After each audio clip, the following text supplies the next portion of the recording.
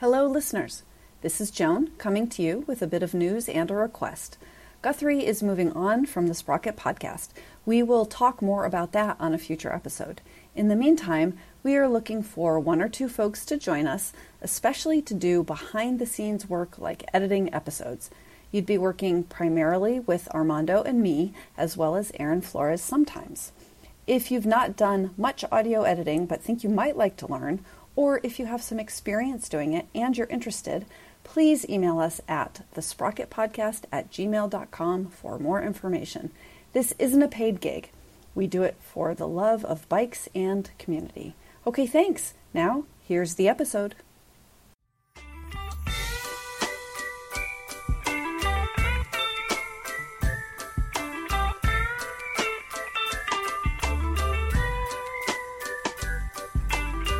Welcome to the Sprocket Podcast, where we are simplifying the good life. I'm Joan Pettit. And I'm Armando Luna. We're broadcasting from Portland, Oregon, nestled in the heart of Cascadia. And I'm Guthrie Straw. This is the show where we bring you somewhat irreverent conversations about the intricacies of thinking locally with a global perspective and enjoying the best that life has to offer along the way. We cover bicycling, trains, and transit, infrastructure, adventures, and today we're talking about topics. We're talking about, we have a potpourri of topics to chat about tonight. And what we're going to start with, it's too bad that we're in an audio format because Guthrie is wearing some pretty spectacular glasses right now. Could you describe them for our listeners, Guthrie? Why, sure. These are my gamer glasses. I think I got Jean-Luc some gamer glasses. Nice. Yeah, these are... Are they like blue light glasses? Is that what they are for screens? Well, they are, but these make you extra good at Hearthstone, which is a game I played very little of. But these were a prize from PDX Land, which is one of the largest lands in the U.S., actually, happening right in our backyard. So, in a former life, I would try to make back my admission fee at PDX Land with cool stuff like gamer glasses. I feel like they might be useful on your bike too. You know, it's like maybe they'd make you better at riding your bike or unicycling. They probably would do both. Yeah, I totally agree. I was just unicycling this afternoon. I'm learning to ride backwards, which has always been a challenge for me. Oh, wow. I'd say riding a unicycle backwards has always been a challenge for me as well. Yes, it's a work in progress, but it's been pretty fun. There's been a nice progression of the skill, and it's been worthy of the time put into it, as far as I can tell. Do you wear like extra padding or stuff when you're trying something? Not typically. Sorry, I asked. I didn't mean to jinx you. Oh, you haven't. I've definitely taken my fair share of falls on unicycles. I used to ride a 36-inch, which when you fall, you're falling from close to 6 feet. So, yeah, my thumb is a little messed up, but it's all part of the journey. And more recently, I don't wear pads because I'm riding a smaller unicycle. But my general advice is to get good at falling. If you're good at falling, you won't need pads. That's like good aging advice, too, I think. So, Guthrie, how easy is it to get 36-inch tires and tubes? It's not that easy. There used to be several brands of 36-inch unicycle available in the U.S., but more recently that I've checked, Coker, which used to make like retro, like 1924 Ford, excuse me. Half a moment here. Oh, is that you? Yep. I thought that was outside my house. It's all good. Give me just half a moment. You can riff on it. Is that a fire alarm in your house? Yeah, we got it here. I'm not too worried about it. Maggie is, I think, preparing some dinner. We had an agreement where just called her out. I was like, I'm just going to ignore everything that's happening. We were like agreed to this before the show. I don't know. I think I can break that for this. I'll be right back.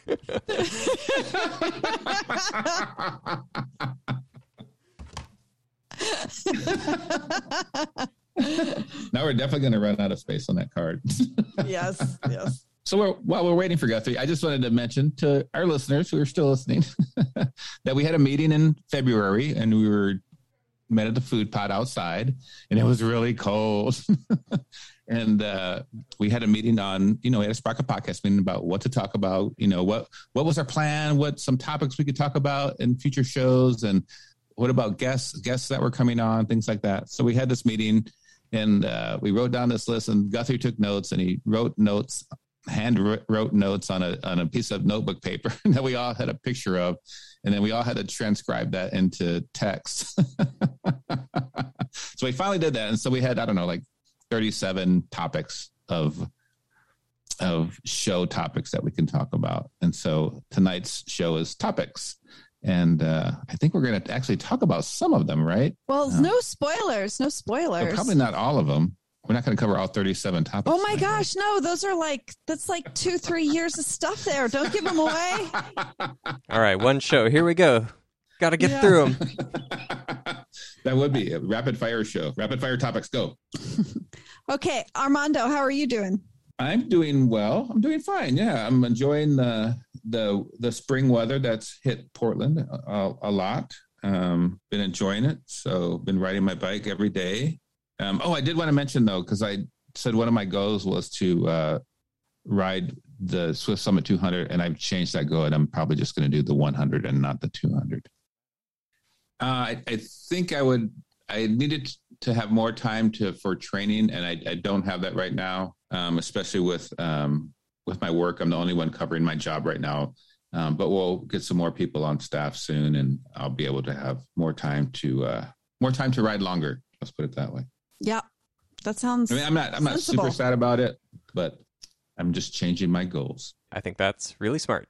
Well, I just started this week. I'm back to work 3 days a week, which it's funny. I've been talking to a few folks lately about how I'm tired of working from home, but don't really want to go back to work. But I am very excited to be bike commuting again. And I'm actually kind of looking forward to the additional structure in my life, which I struggle to provide to give myself at home.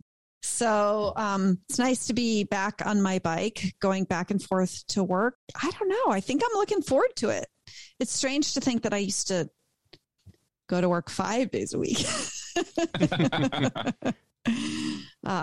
So that's nice. And I mean, this is we've had some really nice weather. It's a great time of year to be ramping back up my bike commuting.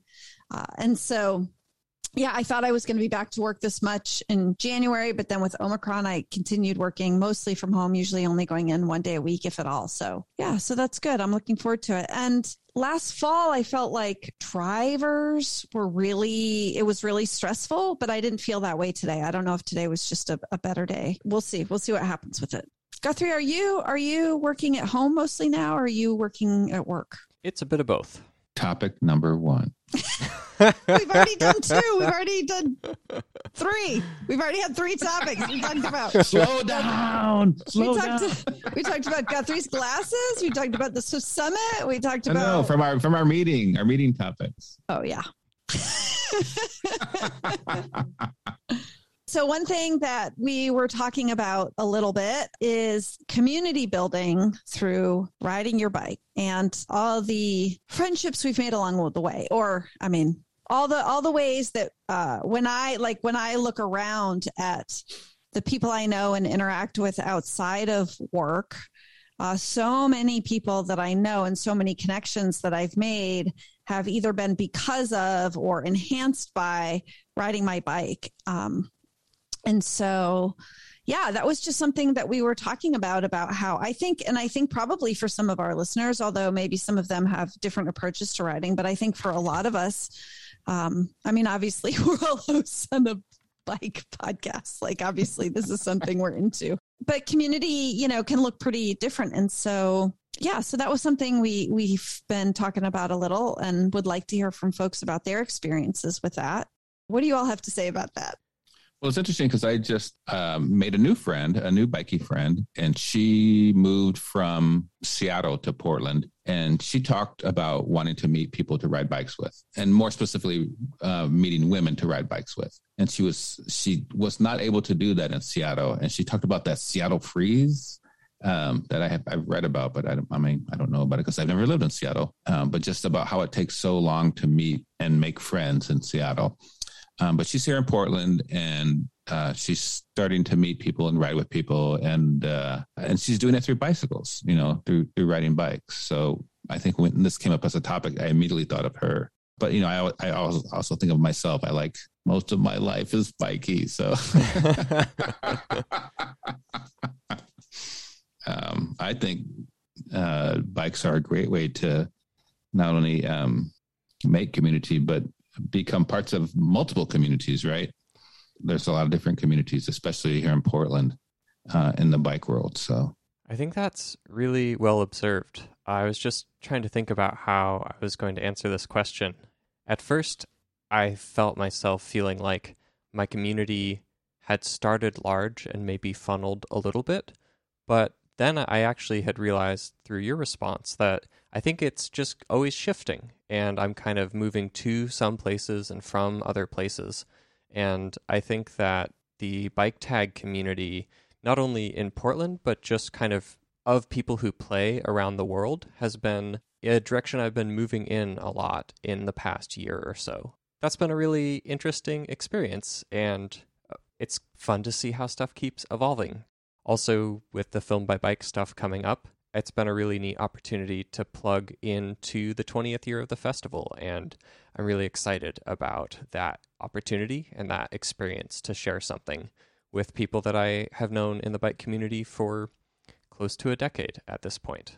I've found a really robust sense of community here, and it's been just an excellent experience. I used to, when I lived in Western North Carolina and I was riding a road bike there, that was definitely something I started doing because some of my women friends had road bikes, and I had stopped kayaking because of a bike injury, a back injury, not a bike injury. And it was definitely part of my relationships and friendships there. But when I moved to Portland for the first few years that I was here commuting, and I was also going on some longer road rides, and I had one or two folks that I was going with, but my bike riding wasn't really social. And I think I've talked about this on the podcast before. I didn't really know how to make it more social. And a handful of years ago, after some other changes in my life, I sort of decided that I was going to start trying to connect with the local bike community and start going on some of the social rides that I had been hearing about. And I knew Armando through Twitter a little bit and basically invited myself along on a biking to beers thing. And I remember being, I felt like I was putting myself out there a bit because I didn't know any of these people except from Twitter, and everybody was really friendly and welcoming. And that has kind of evolved into, and then Armando, I think you invited me to go on you were inviting lots of folks to go on the bike scavenger hunt after that. So that was Aaron and you and me, and then John Fritz. And then I kept doing some more rides like that. And I think the biggest thing that was hard for me was going to a social ride without somebody was very intimidating, right? Like I wanted to know somebody to go with. And then once I knew a couple folks who might be at the ride, it became a lot easier to decide to go on the ride because I just felt, I don't know, I was either a little, not scared exactly, but I was just feeling, I was a little intimidated to go before I knew anybody. So sometimes connecting with like one or two people who go on a lot of those things and who are friendly, who you can say hi to, can be a good way to, sort of get past some of the awkwardness. Because usually once I go on those rides, I may not even chat all that much with that person. I meet lots of new people and things like that. So, but before I was doing rides like that, I think that talk a lot to like my bike commuting coworkers. And so that was a good way to connect with those folks. So it was really kind of a big and present kind of topic of conversation, even before it sort of became more community building. I did try some more like intentional ways. I joined a couple local groups that were focused on women bicycling. That didn't sort of work as well for me as just sort of starting to go on some social in-town rides. So I joined a local team and did a few cyclocross races. And then I joined another organization that doesn't exist anymore. And there were great folks in there. I just wasn't doing those things or involved with them enough to really develop deep connections. But some of the social rides, I think, have really been where I've made some really kind of good loose connections with people. And that's led to a lot of other connections in my life. And yeah, even when I'm not riding as much, it still seems to be sort of the center of a lot of things that I do.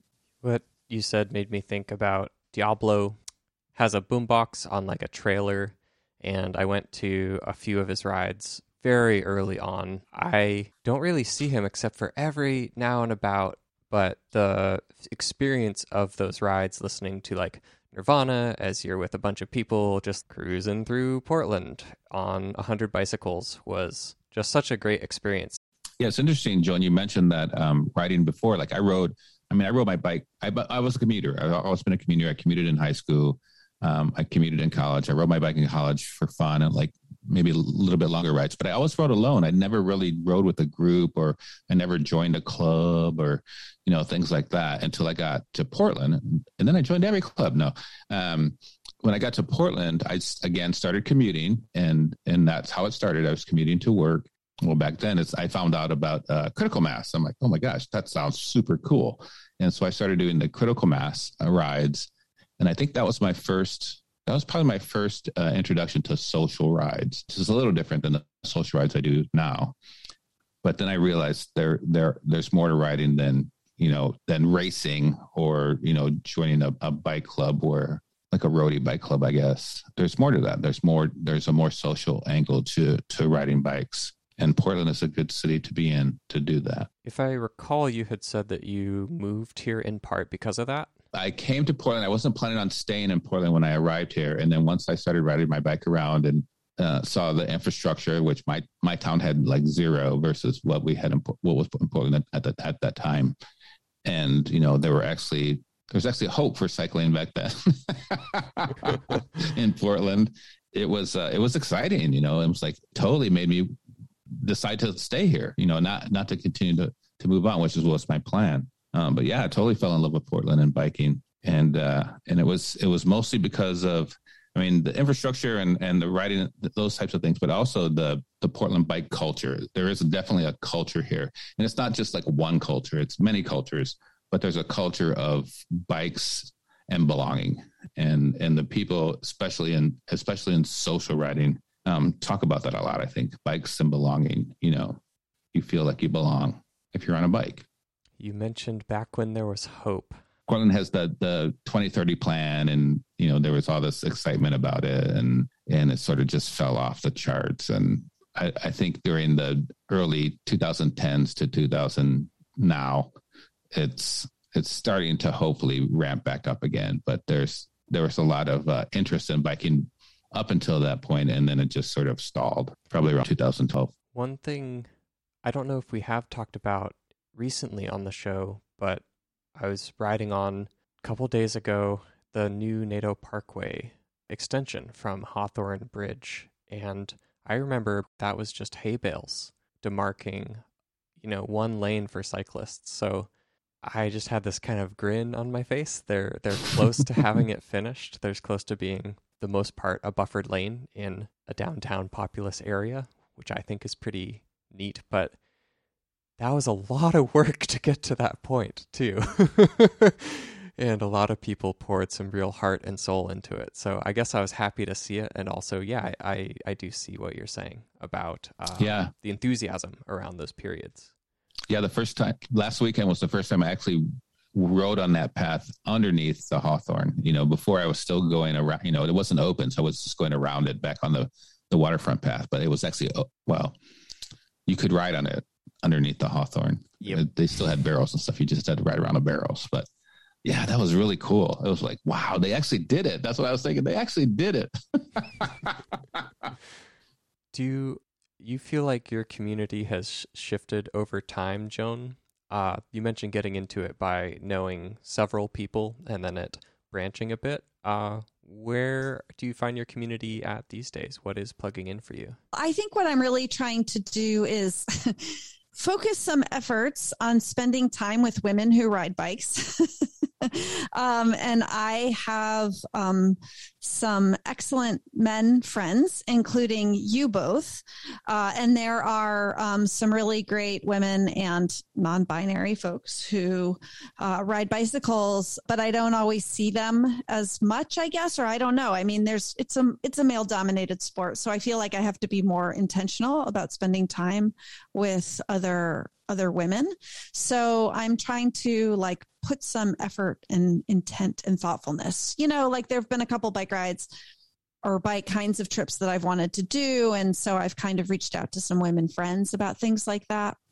So I'm trying to plan that stuff a little bit more proactively. And I also think the sort of like this phase of the pandemic, whatever it is, folks are feeling a little more comfortable doing things like making plans with people outside your immediate household, especially if it's going to be an outside thing. So it's, for example, it's not crazy to talk to somebody about the idea of planning a camping trip this summer or whatever. So that's kind of where I'm focusing on friendships and riding my bike. And speaking of friends who ride bikes, this is a transition. A friend of mine mentioned to me today that she had her bike locked up for only about an hour outside her dentist's office in Portland, and her bike seat was stolen off of her bike.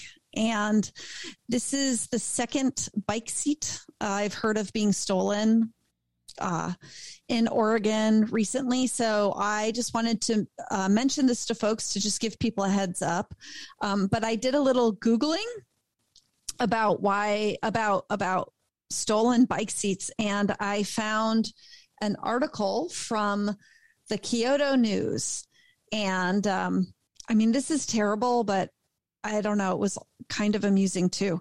Japanese police seize 5,800 bike seats, arrest man in theft case. Okay, so this is an article from Japan, and it says Osaka Prefectural Police have seized about 5,800 bicycle seats from a rental storage facility and have arrested a truck driver on theft charges, they said Friday.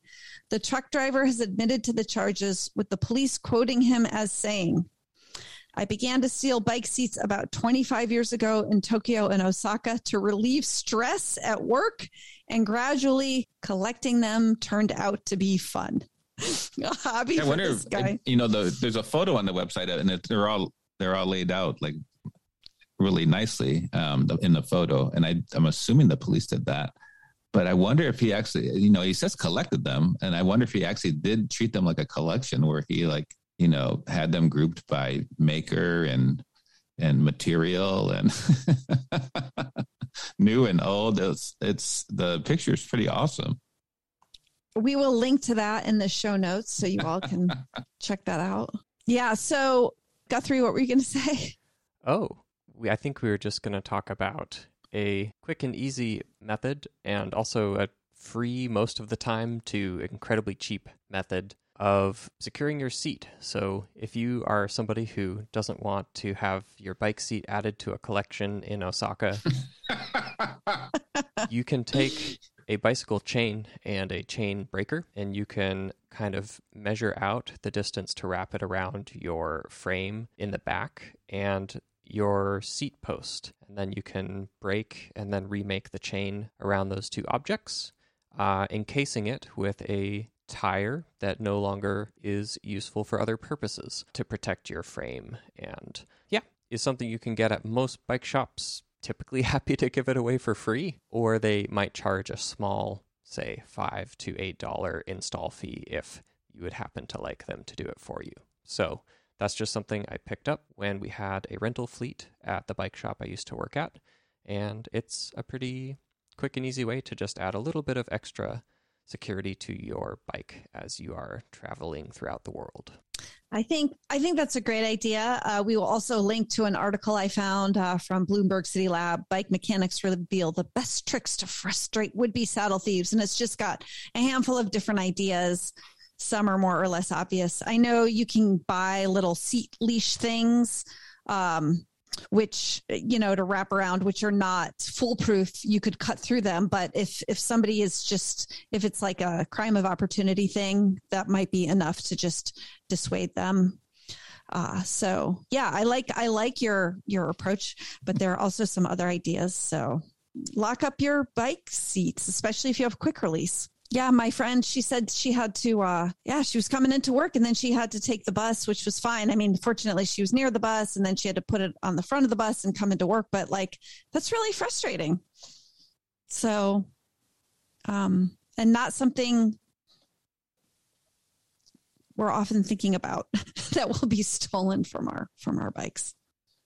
Originally, when I heard about that, it reminded me of a dentist visit where I was getting my first filling, and I was so, I guess, preoccupied when I pulled up on my bicycle, laid it against the rack, and went inside.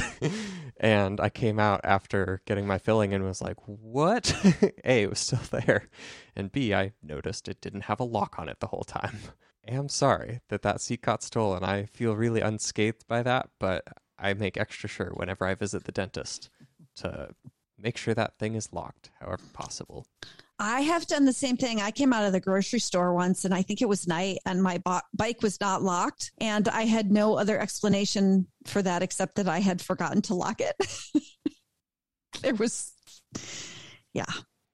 Unless somebody came along, unlocked my U-lock, and put it in the basket, but that seems, and then didn't take my bike. Seems unlikely. I led an outdoor trip. The second bike I got stolen. I was going to the outdoor program and locked my bike. I did lock my bike outside, and I came back after a week in Central Oregon, and my bike was gone, but they had left my lock and the key, which I had left in the lock. Oh my God. That's terrible.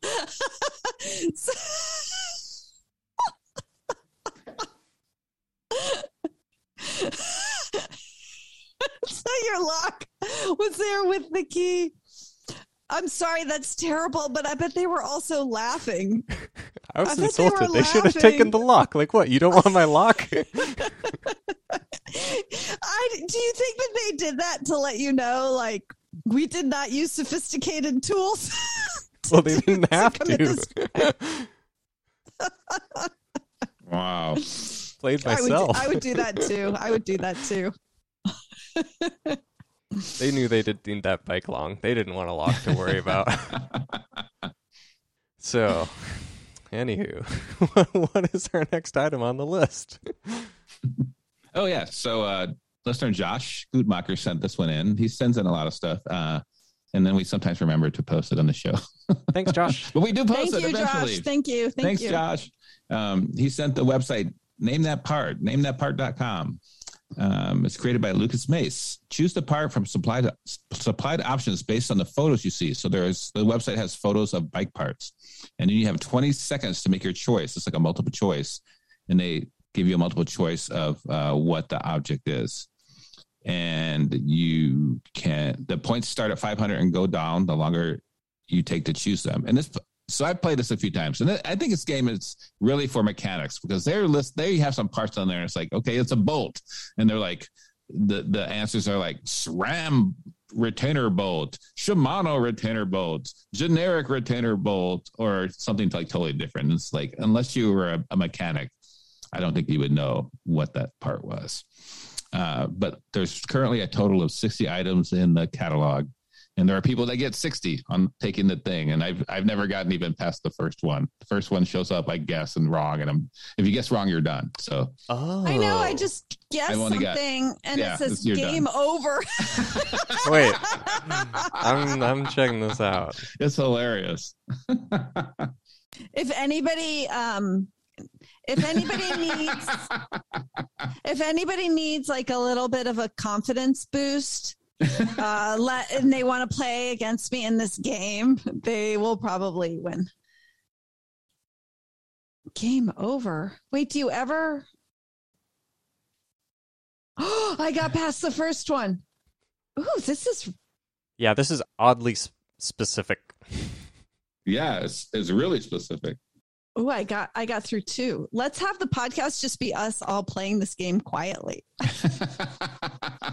Well, actually, if you look at it, they're adding in the vendor's name, but they're all different items. So, yeah.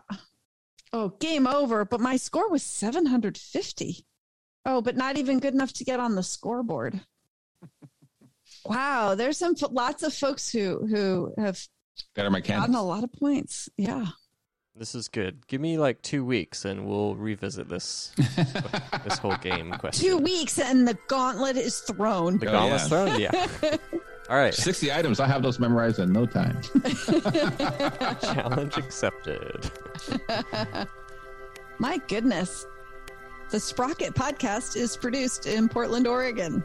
If you enjoyed the show, please leave us a review and tell your friends about us. Our website is thesprocketpodcast.com. Email to thesprocketpodcast@gmail.com. Call or text 503-847-9774.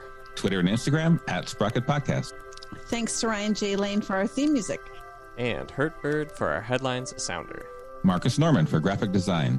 And thanks to the generous support of our Patreon supporters and listeners. Shadowfoot, Wayne Norman, Richard Wazinski, Tim Mooney, Glenn Kubish, Eric Wise, Cameron Lean, Doug Cohen-Miller, Chris Smith, Caleb Jenkinson, JP Cooley, Peanut Butter Jar Matt, Marco Lowe, Rich Otterstrom, Anna, Richard G, Campsite, Aaron Green, author of We Were Like Sons and founder of Thurwood Granary, Jeremy Kitchen, Mr. T, Harry Dougal, EJ Finner, Brad Hipwell, Keith Hutchinson, Ryan Tam, Jason Optenberg, Andre Johnson, Gregory Braithwaite, Chris Barron, Dennis O'Brien, Sean Baird, Luna, Emma Rooks, Lillian Karabayak, Spartan Dale, Philip M., Bike Initiative Keweenaw, Adam D., Go Dig a Hole, Beth Hammond, Greg Murphy, myself, Myra Martinez, Oso, Byron Patterson, Mac Nurse David, Kirsten Graham, Aaron G., Rachel Moline, Jonathan Lee,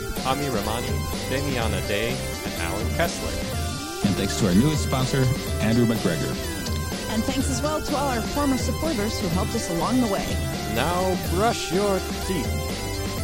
And go to bed.